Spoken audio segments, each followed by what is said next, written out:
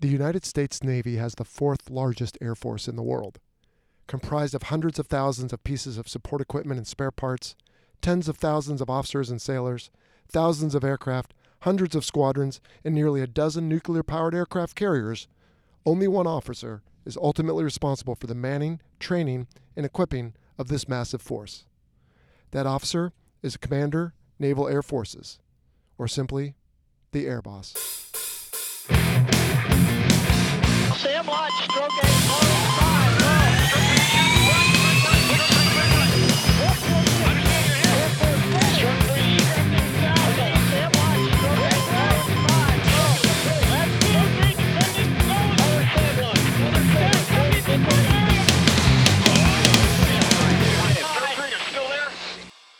Hello, everyone, and welcome to the Fighter Pilot Podcast, the internet radio show that explores the fascinating world of air combat.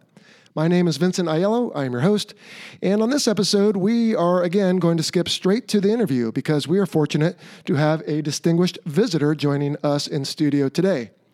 Originally from St. Petersburg, Florida, this gentleman graduated with honors from the U.S. Naval Academy and was selected for pilot training.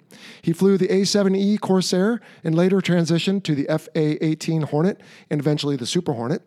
He commanded a Fleet Hornet Squadron, the East Coast FA-18 Hornet and Super Hornet Training Squadron, and a Carrier Air Wing.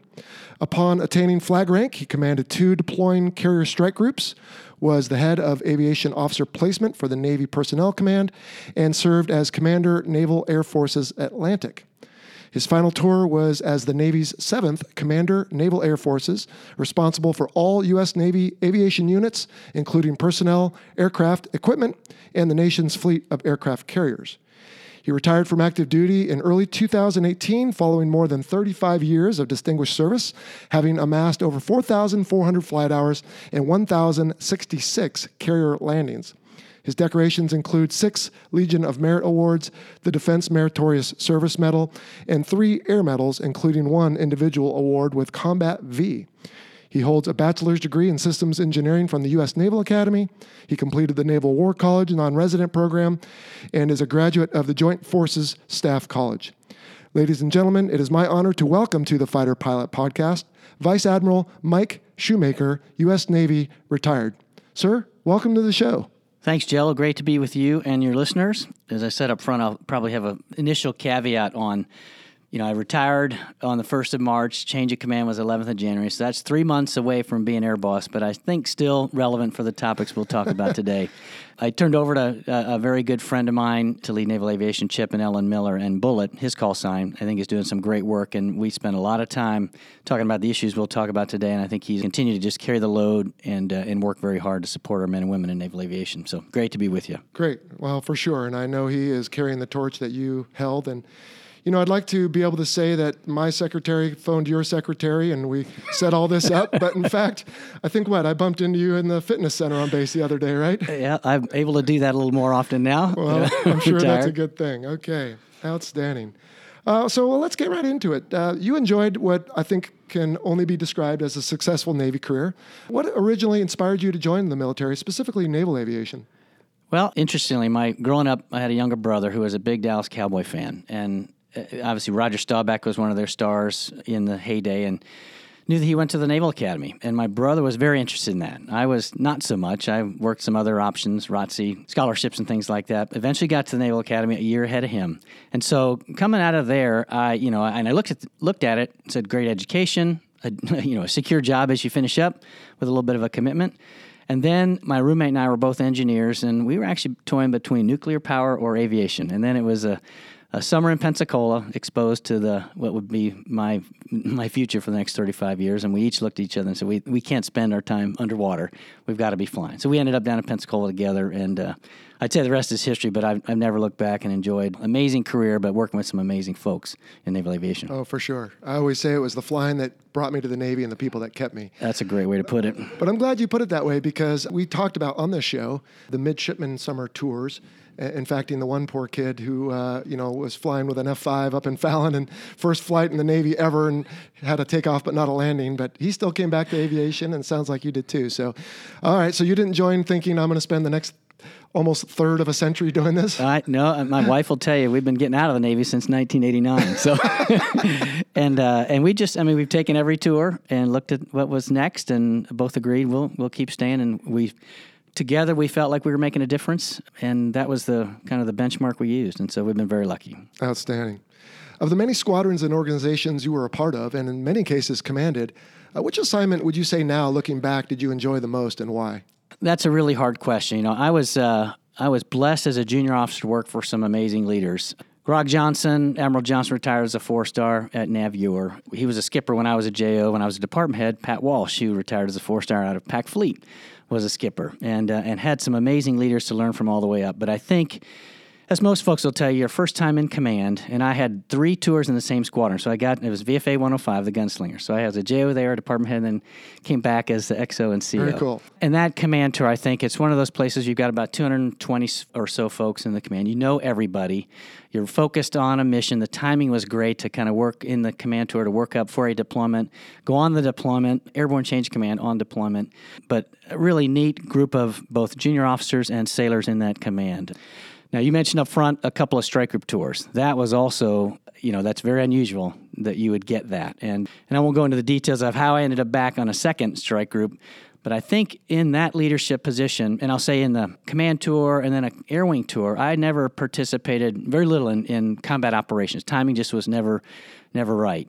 But then back as a strike group commander, both on Lincoln with Air Wing 2 and on John C. Stennis with Air Wing 9, we had an opportunity every evening. You watch the young men and women come back from their missions over. It was Afghanistan at the time, Operation Enduring Freedom, and watch those young junior officers talk about what they're doing on those missions to manage all the strategic effects and impacts of not doing things right, managing the rules of engagement, figuring out the collateral damage of if they drop a bomb, figuring out how to meet commander's intent without dropping a bomb, and then obviously work through all the positive ID and many times talking to controllers on the ground who aren't speaking English or very broken English.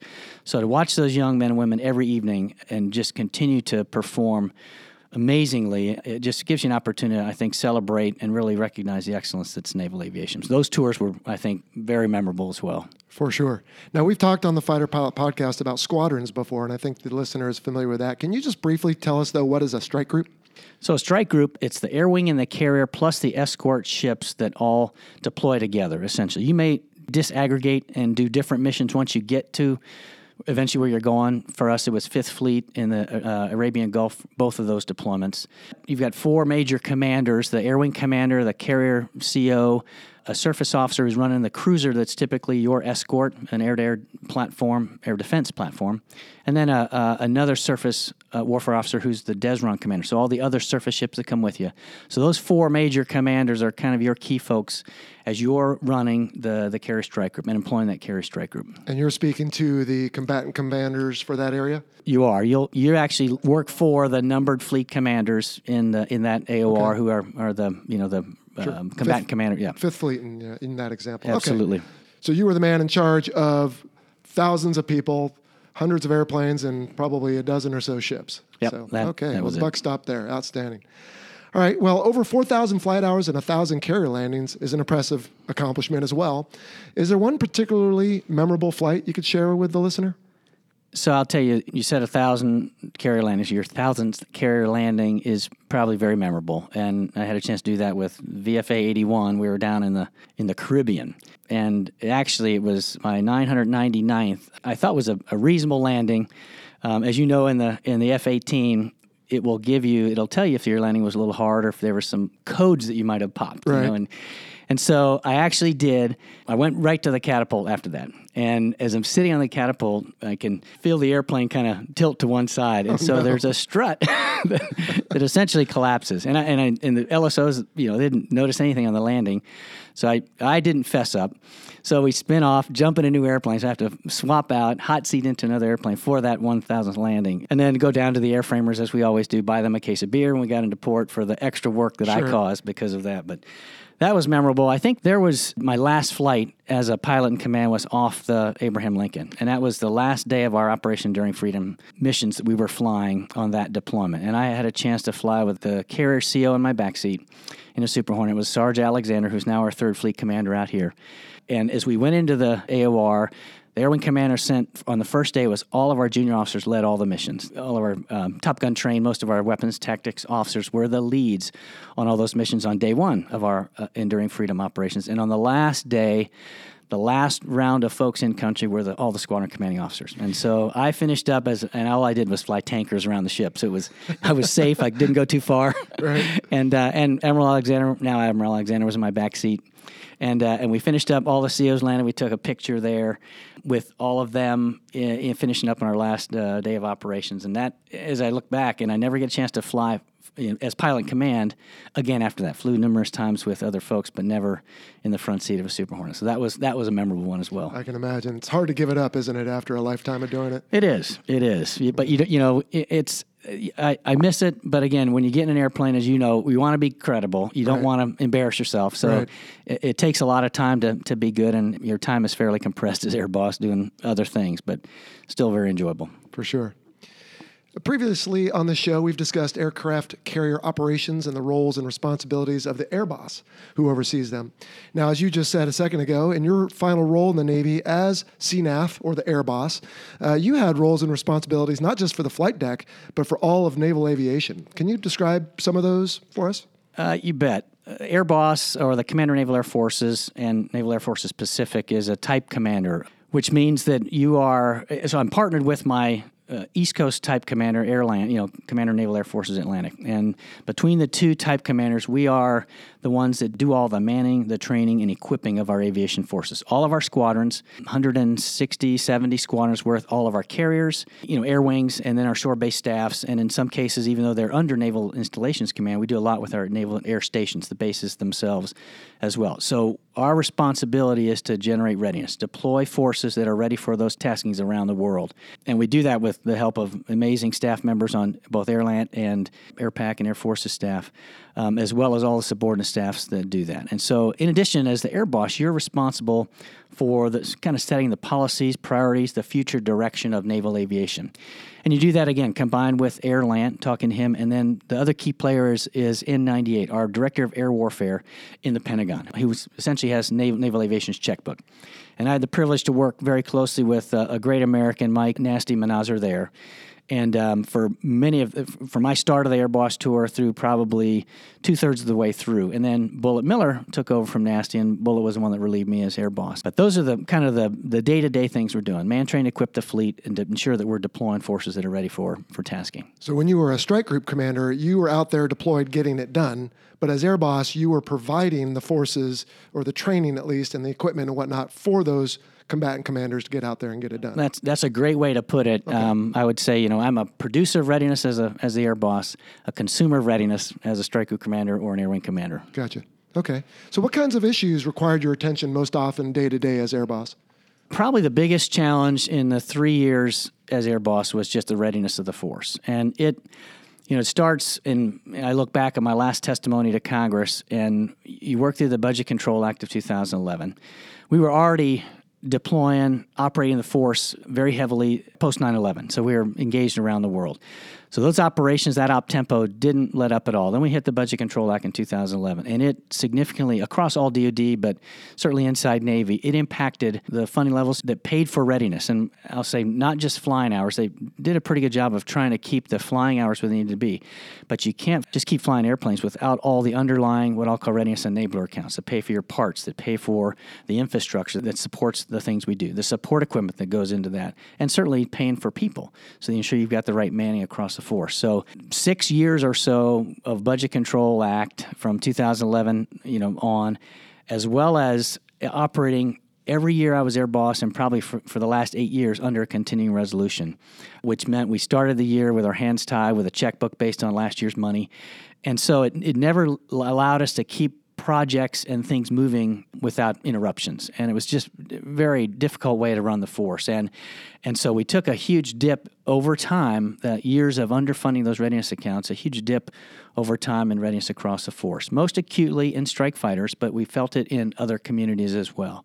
And so I think managing that, those readiness challenges, and ensuring that those forces that we were deploying and the next to deploy had what they needed, it came at risk for those that were at home. in the other phases of their workups or in a maintenance phase. But as you know, as aviators, we don't ever stop flying and we don't ever stop working on our qualifications and the progression of those quals. And so it was frustrating, I think, for junior officers across the force when not deployed that they would not have the full number of airplanes they needed on the flight line or the parts to support that or the hours to get their training done. So they felt like they were still doing what they love to do. So that, I think, readiness was probably the biggest challenge in the 3 years there, and we just kept after it. And I think Bullett's done a great job continuing to beat that drum.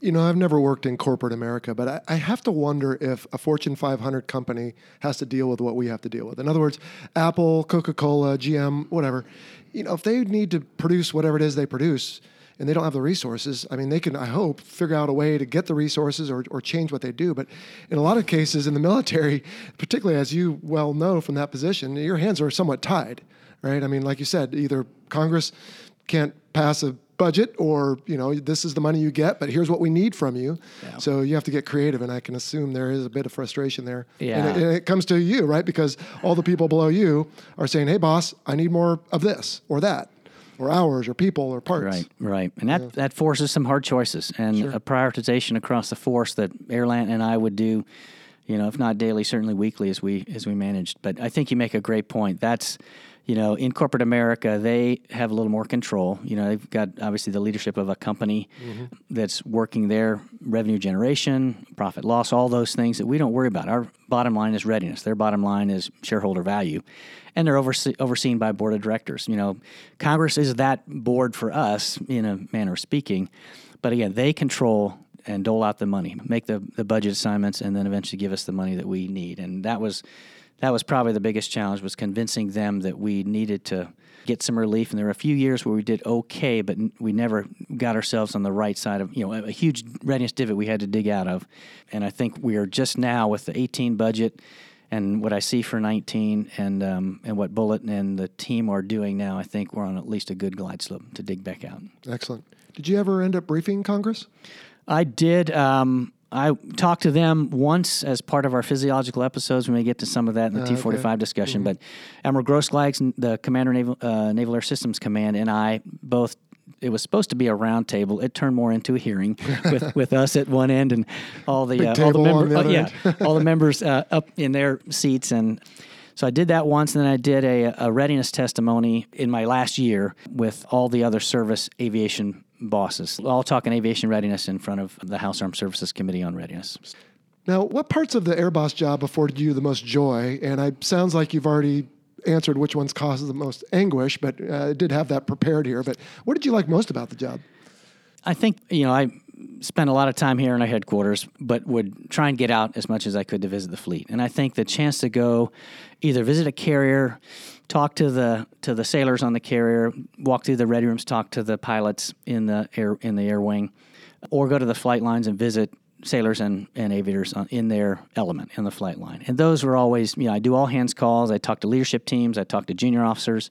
And those engagements are always, you know, uplifting. You know, you come away from those. I mean, there's challenges, obviously, but you come away from those with a really good sense of the people that are out in naval aviation doing all the good things that I was partially described earlier.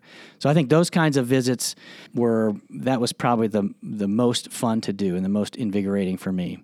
The anguish comes in the challenges with readiness, certainly, but probably anytime you have a mishap, that's where, as Airboss, it really hits home. And we've got, you know, the loss of a pilot or a crew, and then all the impacts on that family, those family members, our naval aviation family, the squadron. Those always were tough to work through, and it's part of our business. It's a very risky business, and fortunately, we didn't have lots of those, and we did a pretty good job, I think, managing those risks.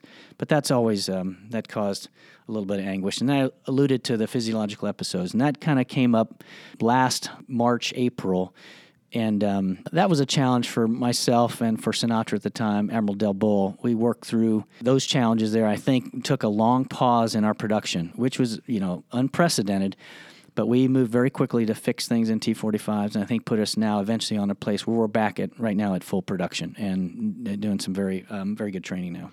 Now, when you say production, you mean flight students, right? Flight students, So exactly. Imagine a pipe with the water going through, students or the water.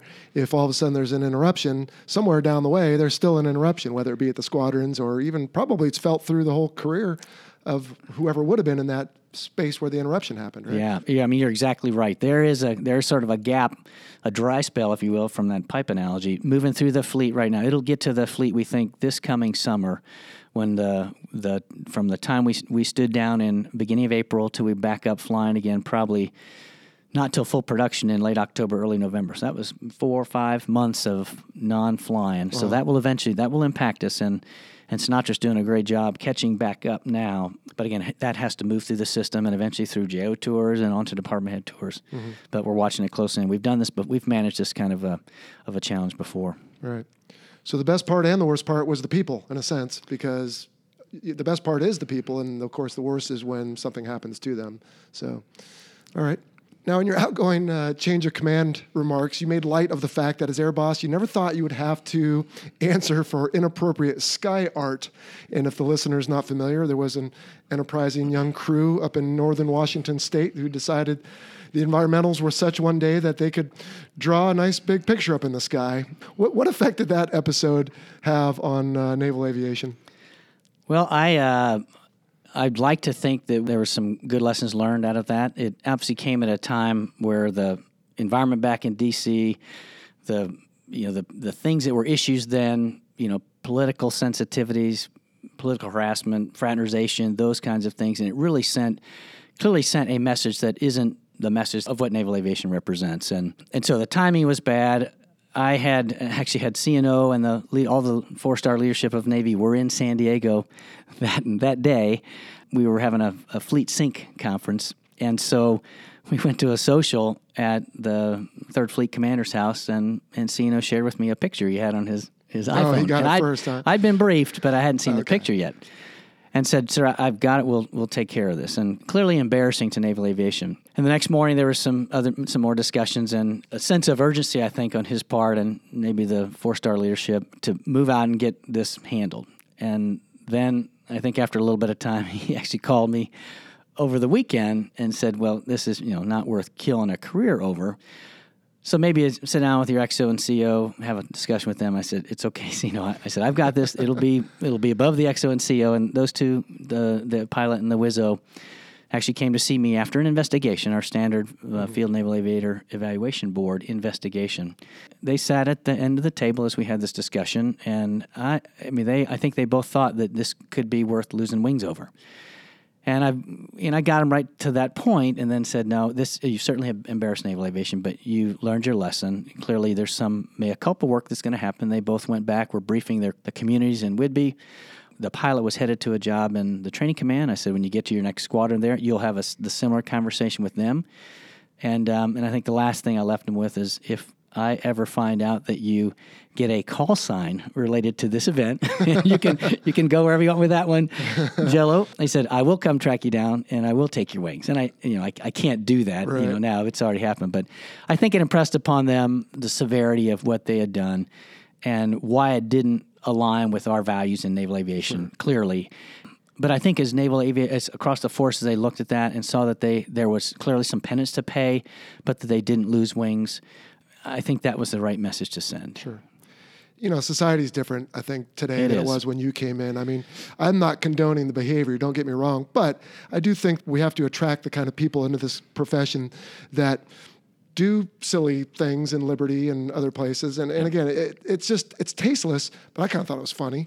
But it's unfortunate because the environment we're in, there's just no tolerance for something like that anymore. And I've always said, have your fun in a way that you're not going to have to explain it later to anyone. You can still do silly things and goof off, but it doesn't have to be something where millions of people in Seattle have to see it. So right. I think you characterize that very well. Okay. So in preparation for this interview, I announced to my audience that I would be taking any of their specific listener questions. So with your permission, I'd like to pose a few from the listener themselves, Admiral. So Vico Vilak asks, what would a future Navy plane look like, let's say, after the F-35? So I presume he's specifically talking fighter and attack here. Mm-hmm.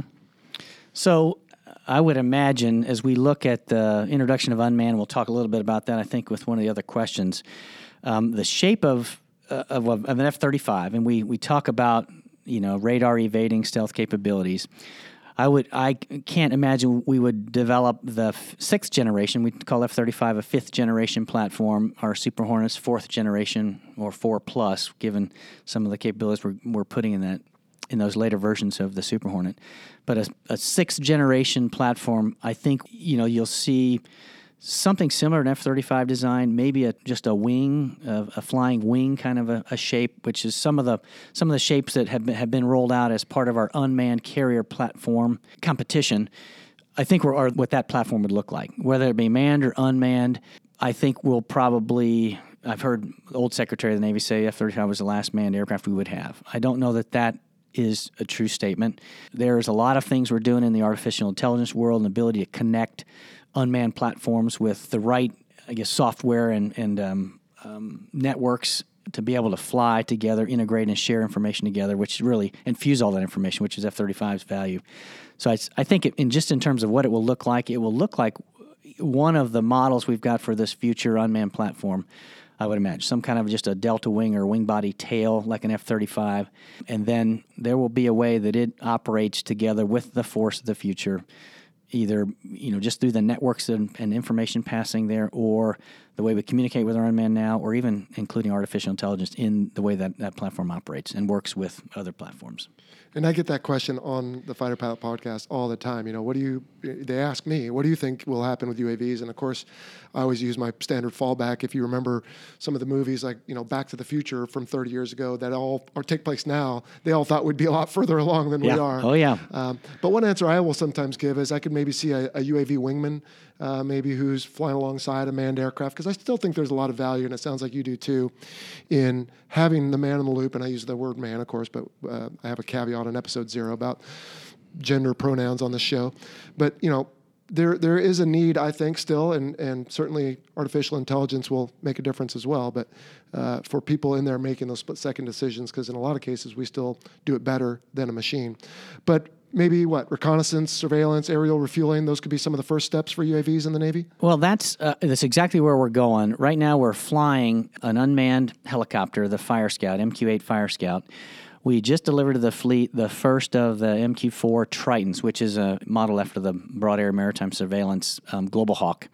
It will be a wingman, a counterpart to the P-8 Poseidon that's coming along. So it will do large area maritime surveillance and suck up lots of information about what's in the maritime environment and share that information across the force.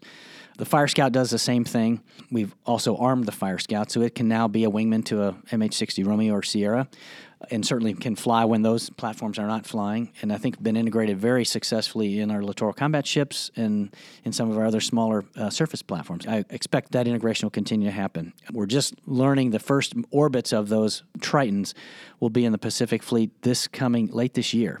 So whether that plays out exactly how we see it, that I think will be more of a strategic asset that the fleet commander might use, not a strike group commander, which is why we got to the point, or why we pushed so hard to get an asset that the carrier strike group commander owns, that flies from the carrier deck, that's part of the air wing, that is unmanned. That's where we are with MQ-25. We're now in the final phases, I think, of the final industry proposals and down selection to the one that we'll go with. And that will bring us, you said it up front, it's a surveillance and understand what's going on around the carrier strike group. It's also, and this is where we kind of work through with Secretary Work, DepSecDef a while back, when he looked at the other ISR and intelligence, surveillance, reconnaissance platforms that are available to the strike group commander.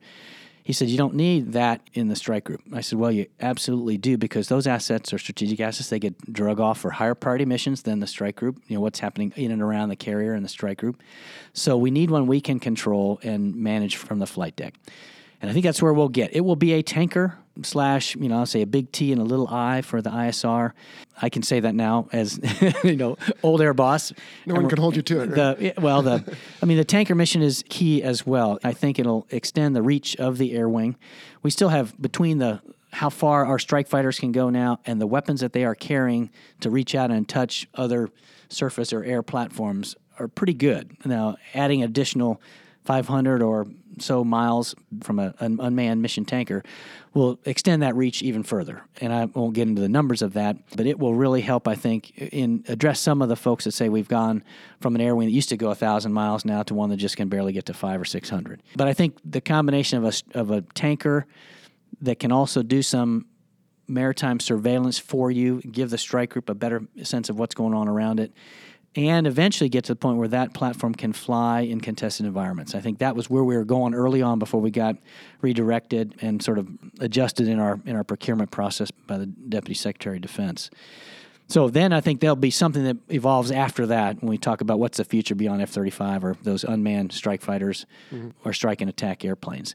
I think it's a bright future. Unlike the Air Force, I don't believe, at least when I left, we did not plan to create a unmanned community like the Air Force has done. They've got a lot of challenges with that, and I'm hopeful that Admiral Miller, as he continues to move forward and starts to deliver some of these platforms, that we can stay with that concept. We will do single sea tours or shore tours where we operate those unmanned platforms, but then go back to flying your regular platform in the fleet. It's working in the Fire Scouts. It's working in the Triton so far, and we'll start to evolve that. And I'm hopeful we can do that with the platforms that go on our carriers and operate with our air wings. So the air crew might take a tour off and fly those as well. Exactly, but then get right back in the cockpit. Right back, so they kind of mix and match. Okay, very cool. All right, my next listener question is from Jim Hendershot, who wonders, do you see the increased reliance on computerization and networking as a risk due to aggressive hacking efforts by various governments and other organizations? I think you've got to think about that. And I know as we work with NavAir in delivering platforms, and then obviously all the ways that those platforms are going to talk to each other through the networks, absolutely critical that they happen, but networking is both a risk and a mandate. We have to be able to share information, and not just with our own Naval Aviation Forces, but with our other joint partners as well, with Marine Corps, F-35s, and other assets they're flying, and then certainly with Air Force as well. But I think because of that, we build in and think about the hardening and how we're going to protect those systems as we go through the acquisition process and eventually deliver them to the fleet. There will be the ability to respond and adapt and add additional hardening or mitigations as we deliver those to the fleet. There is an increased reliance, certainly, but I think we're managing the risks associated with that, and it's a mandate to do all of that, to sense what's out there, share that information. It has to happen in hardened networks, and we've got to ensure that that we can do that without the enemy finding out. So We'll keep those efforts up and very much focus on ensuring that is happens in a secure environment. I don't know if you remember where you were on December 31st, 1999, but I was deployed on John F. Kennedy. And if you recall, at the time, the Y2K was a big issue. Yeah. So we actually did not fly that next day because, all these jets are electronic now. So they turned everything all day and made sure everything was good. And then we flew January 2nd. Yeah, so, it's a concern, yeah. All right. Another listener question. Peter Johnson wants to know if you see the ongoing demarcation lines between Air Force, Marines, Navy, and then the possibility of a Space Force staying or potentially merging of air assets, including UAVs. I kind of alluded to in the last discussion we had on as we start integrating and networking our forces. And this will happen, as I said, not just at the air wing or strike group level, but it'll happen as we start operating carriers with amphibious strike groups. Mm-hmm. That'll be operating F-35Bs, which we're already doing right now in the Western Pacific. And then in any major contingency, we may be the first ones there with a carrier and the air wing, the strike group, but we're going to quickly be followed with our Marine Corps partners and Air Force partners, and it will be an all-in effort. All three will be there, so interoperability will absolutely be critical. We've learned a lot as we've moved into a single F-30. Well, there are really three versions, but into the F-35 and the uniqueness of trying to build three services requirements with one platform. And I was just reading the other day where it looks like we may go away from that joint program office to the three services kind of managing their own unique platforms. And that's probably the right thing to do. But I see, at least until we get to space, and I'll talk space here in a second, we'll all keep I think kind of our unique identities, but as we focus and train and work up together, certainly with major exercise like you're familiar with, down in Fallon or in Nellis with the Air Force or up in Alaska, we do a lot of very good training up there. We bring everybody together, and we have to do that so that we are ready for that major contingency. As we move into space, that's another domain that we clearly are paying very close attention to. In fact, you've watched in the press, we've talked about, do we want to create a combatant commander for space? And right now it resides under Strategic Command, the Stratcom commander, but I think we'll eventually get there. And as we move into space, there are certainly requirements that Navy will need that are fed from space. I mean, as we try and characterize that battle space, it includes not just the platforms we're flying here, but certainly satellites, anything we might put up in space. other sensing platforms that we would have to be connected with. So whether we put that under one command or if we continue to have our own service equities met, but in some kind of a joint world, I think that's where we'll be. But we certainly need to integrate those future platforms up in space as well. Sure. No, I've always thought of making everyone fly the F-35 is a lot like making every family drive the same car, right? So some families have 4 or 5 kids, and some quote-unquote families are one successful business person who maybe wants a sports car. So, it's tough to do, but I understand for the same reasons we talked about before, is that someone else is in many ways controlling our destiny when it comes to the purse strings. All right. Next question is from Kai Aiello, who is my brother. He asks, how concerned should we be at recent reports on aviation readiness? So I would answer your brother. I was very concerned, and that was, as I've talked about already, probably the most challenging piece of the job for 3 years was aviation readiness. I do see the trends that are in the right direction.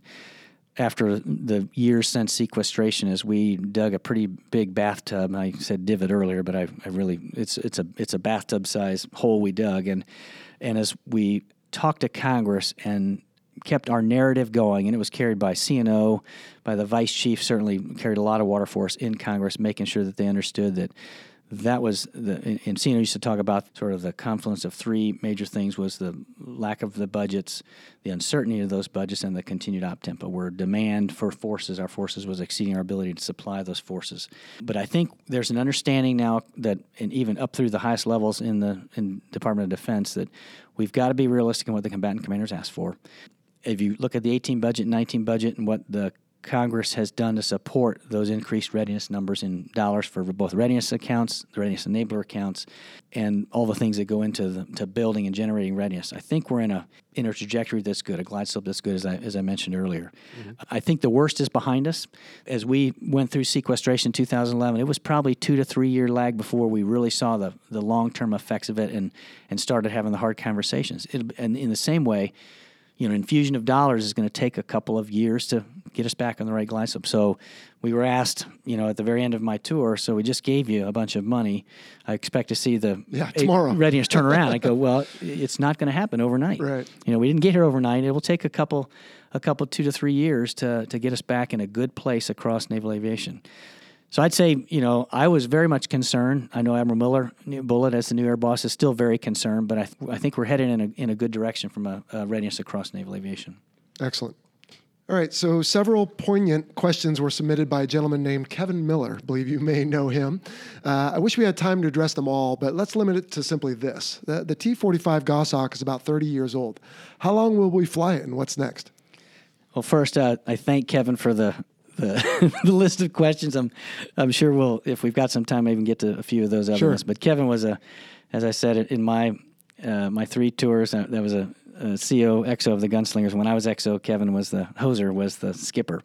And I loved working with him, and now he's done a very neat job of capturing, what aviation life is about in his numerous books, and as a well-published author, and a great friend. So insider secret real quick, I've actually already interviewed him for this show. I just haven't played it yet. So awesome. People are going to find out about that. Well, that'll be good. He does a great, his way of telling those stories, and, he joked with me, he said, you'll remember some of the personalities, but I chose not to use the names. Different names, that's right. And it's really, he does a nice job of capturing the challenges, the frustrations, the culture, and the uniqueness and, I'd say, goodness and excellence that is naval aviation. So back to the T-45, it is about 30 years old. We're in the middle of a service life extension on that platform as well. Right now, we're starting the initial look at what will come next, but we expect that service life extension to get the T-45 up through about 2030, 2035, so it's going to go for a little bit longer.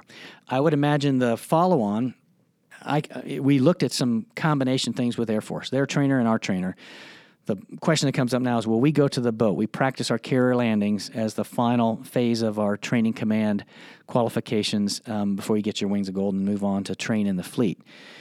As we talk about some of and we may get to them a little bit later here, but some of the things we're doing now in our Super Hornets, we've got some improved flight control modes where you can bring the thing aboard. I mean, it's very simple to land. We'll get to the point where maybe it's easy enough to land that you don't have to go to the boat or go to the ship for those training command carry quals. Which consumes a tremendous amount of resources now. It does. So the first time would ever go to the boat would be in the fleet. Now that's an option we talked about. There's still there's still value, I think, in seeing the aircraft carrier, for the first time, and we only go in the daytime in the training command, but seeing it for the first time there before you jump in and do it in the fleet. But I would imagine as we get to most of the communities with some version of we call it magic carpet, but it's a precision landing mode, and it's not automatic landing mode. The pilot is still flying, but the cues that he gets and the way it's the feedback mechanism from what he sees in the heads-up display and the flight control surfaces is totally different, and you can do that in a digital airplane. F-35 has it. All the F-18 versions will have it. So at some point, the only one that won't have that kind of thing is an E2Cs and Ds as they come aboard. So I imagine it will probably be a combination trainer will do with the Air Force. It will be the future beyond T-45, but there's still a lot of life left as we get through the midlife upgrades on that platform. Okay. Benjamin Libby wants to know, what is the plan to manage the performance and capability gap that will occur when the V-22 replaces the C-2? So that's already happening. When I was the Airboss, we had a couple of opportunities to take the V-22 to the ship and operate it how we would during normal cyclic operations, how the air wing normally operates. And there were some, there are some challenges with the V-22, mostly because of the jet wash or the downwash from the rotors when it comes in and hovers and lands. But it gives you some flexibility in and around the flight schedule, which far outweighs and we talk about, performance and capability gap. It's just a little bit less than what a COD can carry, a few less people, a few less pounds of cargo, and it's not significant. But we can put an F-35 engine in the V-22, which would have been a little difficult in the C-2. In terms of performance, the legs are not quite as long, but it still gives you the connector you need between all of the strike group assets and the ability to replenish and do that global sustainment mission that the C-2 did very well. So there's the performance and capability gaps are not significant, but when you look at the flexibility that vertical and short takeoff platform brings to the air wing and the ability to operate outside of normal flying hours, where you don't have to all the catapult equipment, man up all the catapult and resting gear equipment. You can just bring them in. You can land it at night. We don't do passengers at night, but we would bring cargo at night. You wouldn't do that on the COD. So it gives you some flexibility, I think, that will outweigh the small or minor gaps in performance and tonnage that it can carry. Okay.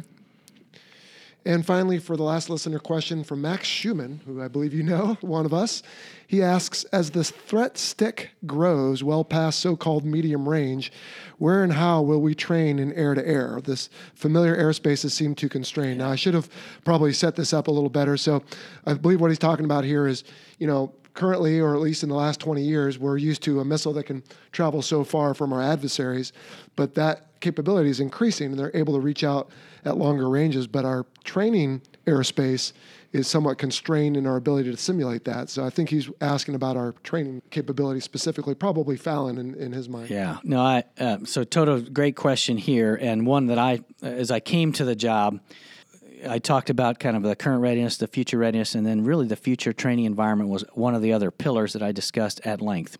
And it was to address this very thing. Our premier training range up in Fallon, as you start to operate with those weapons that have a longer range, and then certainly, in addition, as you bring on the F-35, which, we're used to flying, you and I were flying, in combat spread at, a mile and a half to 2 miles, or a wall of fighters that might be 5 or 6 miles wide. Well, the F-35 is flying, 10 miles wide, or a wall of fighters that are 40 or 50 miles wide. And then their ability to sense and look at stuff downrange far exceeds the limits, the vertical and lateral limits of the airspace in Fallon. The other thing that we're being restricted is an electromagnetic spectrum. And when you bring in add Growler, our E-18Gs to that mix, and their ability to do some things with both sensing and jamming, the FAA doesn't like what we're doing. So what that drives us toward is having to do a lot of this in the simulated environment. And we have we're successful in developing or building, and it's up and running now, an air defense striker facility up in Fallon, where you can take 8 F-18s, you can bring E-2Ds, you can bring in Aegis I can't remember the term. It was the Aegis that does all the high-end Aegis work. So you could integrate air-to-air, the surface ships, the E-2D, and the F-18, and do it all in a simulated environment, and just walk through lots of reps and sets, practice everything you would need to do before you ever get out on the range. That will expand in the near future, within a couple of years, to not just 8, but 32 F-18s. It'll be F-35 will be in there, unmanned will be in there, E-2Ds will grow. The Aegis Baseline 9 is what it was. Baseline 9 Aegis will have 3 or 4 ships that you can integrate in. So that will be the air defense striker facility on steroids, but all in a self-contained practice, full-up, high-end, long-range missiles that Toto's talking about here, both employing our own and defending against the enemies, all in a simulated environment. And then and it'll give us the opportunity to work through much of that before we ever jump on the range.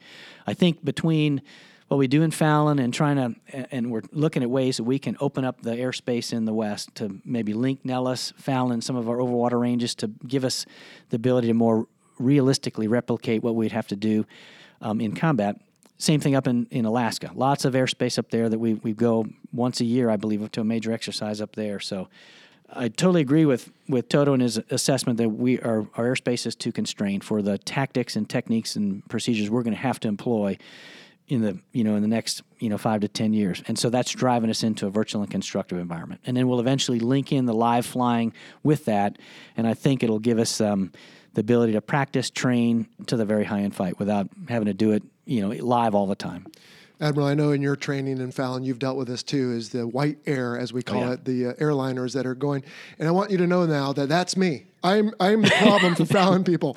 I have flown in my airline capacity to the north, to the south, east, west, and even right over the top of it, depending on what they were doing. Yeah. I don't know. It was a Sunday. Yeah. So, but just the other day, we went from Seattle to Phoenix, and we went right down the east side of the range, and I can tell you the airlines are going to squawk if you did try to expand it because it costs them money because they have to fly farther. So I am now part of the problem. You'll be happy to know. I've switched to the other side. Well, you can be a messenger for us. There then. you go. Yeah. That's right. Oh, the insider. Well, Admiral, as we wrap up, here on the Fighter Pilot Podcast, we have 2 main target audiences. The first is a group of men and women of all ages who are fascinated by anything having to do with combat aviation. Some of these folks live here in the U.S., some live abroad. But speaking in your former capacity as Airboss, what would you want your fans to know about the state of naval aviation today and going forward?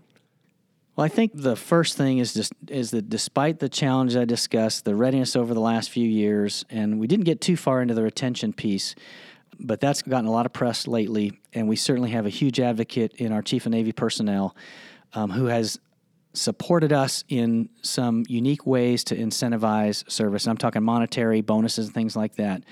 But as Airboss, I used to say, if we can fix the readiness piece, I think the retention will follow. As an old Commodore in Lemoore used to say, all good things come from up jets. And I think that's true. And so young men and women join naval aviation to fly, and they want to be good at their craft. You did it throughout your career. And I think if they had up airplanes and were progressing through their career progression, their qualifications as expected, and getting unique opportunities on deployment to contribute to what we do around the world, the combat operations we're conducting right now in the Middle East, the very important deterrent operations and the presence that we provide in the Western Pacific, a very important part of the world, and then do a little bit better job of how we incentivize.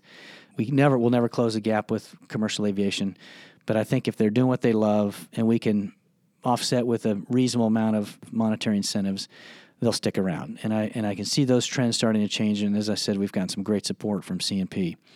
But I would say the state of naval aviation is good. We started up front talking about the people, and I watch in those 2 strike group tours what those young men and women are doing around the world, both in combat and in very sensitive parts of the world to operate with lots of restrictions and with huge strategic political impacts if they mess up. And they don't mess up. They're that good. And I think as I look to the future, as we manage through the readiness challenges of today, look to the future and what we're delivering for that future air wing and those other platforms that will fly from expeditionary airfields around the world. That future is very bright. And the technology, the planes are coming.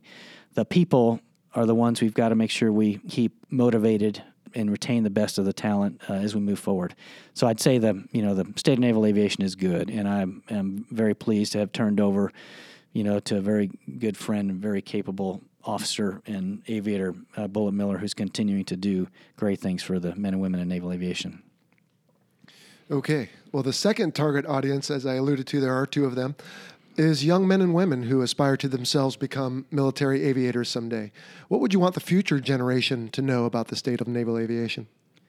I had a chance every year. I go back to the Naval Academy for Aviation Night. It's a chance to talk to all of the up-and-coming seniors, the first class, who have selected naval aviation, and to just talk to them about the future, expectations, whatever platform, whatever community they get into. And it's one of those, probably one of the most, I mentioned getting out and talking on the flight lines and seeing the fleet, but probably one of the most uplifting evenings that you get to do. Lots of the DC flag officers all come up, throw on a flight suit, interact with those midshipmen. I don't have a chance to do that across ROTC units, but I sent them a video and a note to each of them that talks about what I try and characterize as is what I see as a bright future.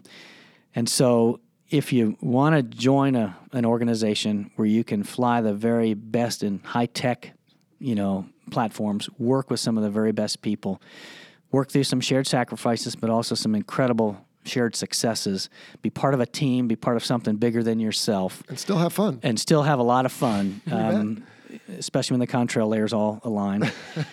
So I did it for 35 years. I was out. My last visit to a carrier was on Carl Vinson before they head out on deployment. And I got a chance to walk through all the red rooms, and invariably I would get the question, Airboss, why have you done this for 35 years?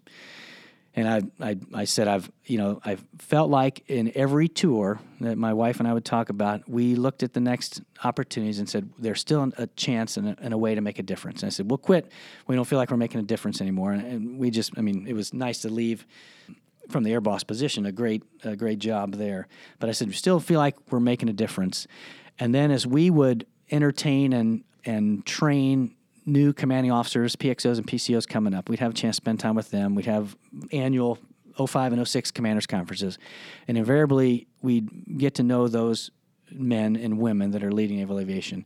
And they're some of the finest that I've ever worked with.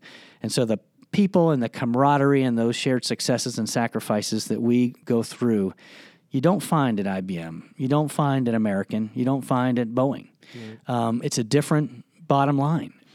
And that's why we've stayed, because I felt like I was making a difference and because the people that we work with every day are motivating, empowering, and just fun to be around. So I think the future is bright for anyone that's considering joining naval aviation. I wouldn't change my decision if I was going to go back and knowing what I know now or not knowing what I know now. I would still look at it as a great opportunity and a chance to make a difference. Now, I talked about two target audiences, but it is possible, although I have no evidence of such, that a yet third audience listens to this podcast with ulterior motives and does not wish us well. What would you want our adversaries to know about the state of naval aviation? Well, I've told them, some of the challenges we've got. I've talked about what I think is a very bright future, and we talked about the people. But I think when you look at what we do here in the United States, certainly in our Department of Defense, we operate an all-volunteer force, and that's a unique challenge. So I think, number one, the people that are part of an all-volunteer force are unique. You look at some of the other forces around the world, other air forces or other militaries around the world who operate a conscript. It's still a draft, or they just say you're going to serve for a certain number of years. Right. And there was I can't remember, it was Admiral Willard. I worked for him at one point. He was the skipper when he had his carrier, and I think it was Carl Vinson, but he was the skipper of the carrier, and some Chinese admirals came aboard. And they didn't want to know anything about how the ship was running or the high-tech gear on board or the planes or anything. They wanted to know, how do you get men and women to do what they do down on the flight deck? Volunteers to go do what they do. Because they don't have that. And then you add the volunteer folks, the people who want to serve and want to be in our business, with the training that we deliver and give them. And I think that's the secret sauce. Add that training and the kind of, I would hope, good leadership across the force, but training leadership with those quality volunteers that come in. And that's a recipe for success. And I hope we don't ever have to get into a conflict anywhere around the world, but naval aviation is ready and our joint forces are ready. So I think we're in a good place. Sure. So you want them to know that our people are here because they want to be. They want to serve. We have the best equipment and the best training. And while we have our challenges, if you pick a fight with us, you better go crawl back in your hole because we're going to come find you and kick your butts. Yeah, I That's what I wanted you to say. Way to put it. Yeah, we'll do that. You watch some of the things that other countries can deliver quickly in terms of equipment. Missiles or airplanes or even carriers. I think the Chinese are getting ready to launch their first indigenously built carrier. There, you look at that and you say, well, how can they do that kind of stuff? Don't we have the best engineers in the world? And I do think we do. I think our system can work against us sometimes. Our bureaucracy, our procurement and acquisition process ties our hands in some cases, but we still work through it. We still deliver some very good capability. I think the best in the world. When you put it in the hands of those men and women we just talked about, I have no reservations about their success in a conflict. Outstanding. All right, Admiral, well, we're going to wrap this up, and we've got two final questions we always ask here on the Fighter Pilot Podcast. The first is, what does the future hold? And in fact, I actually do have one final listener question. JT Taylor wants to know when you and Peg are moving back to Virginia Beach. But what's the future hold for you? Well, that's a great question, JT. JT was a JO in 105 with me when I had command there, and then also at the Hornet Rag at 106. And he and his wife Jen have been great friends for years, and I don't know that we're going to get back to Virginia Beach, JT, but we've got a daughter who's a senior in high school out here now. My wife found a little cottage in the hamlet of Coronado where we can at least get through the summer, and I hope to maybe have a sense of what we're going to do next by late summer or fall. But I don't know. We'll go anywhere. We'll look for the opportunity, hopefully a place where we continue to serve in some capacity, whether it be in a company that supports our men and women in uniform doing something, or in aerospace, or in education, or in some kind of, future energy, that our kids will need or the future will need. So lots of things we're looking at, but we've taken some time just to relax and decompress a bit from 3 years as Airboss, and I can imagine. which I think both my wife Peg and I needed to do. And so once our girls get off and into college, then we'll have a chance to think about what comes next. Well, it's hard to walk away from a lifetime of serving and just not be in a frame of mind of serving. I mean, that's part of the reason I started this podcast is I know there's people out there who enjoy it. And I just feel it's just my way of sharing a little bit of behind the curtain on naval aviation, at least for starters, but certainly as I get more guests, we can talk Air Force and some of the other stuff I don't know quite as well. But all right, well, our final question then, and I haven't even used your call sign out of deference, but Shoe, Admiral Mike Shoemaker. So already I think people will figure this one out. Yeah. But how did you get your call sign? And if it's boring, at least make something up or tell us what you would have liked to have been. Well, Maverick, Yeah, so, that's right. It's one of those where, as your call sign typically comes from some play on your name or some event you've done, usually one that you weren't too proud of. But, I went for the early part of my career through the training and the junior officer tours without, luckily, knock on wood, without any major, buffoonery. Exactly. And so Shoe was easy. It stuck. I had a guy who ended up being out of the Naval Academy that was a Tomcat Rio, and then but we would work out together. He called me Turtle, was the call sign he had for me, and because the way I kind of lifted my neck up when we were doing bench press or something, So that was through the academy. It was Turtle, and then my younger brother was Subturtle.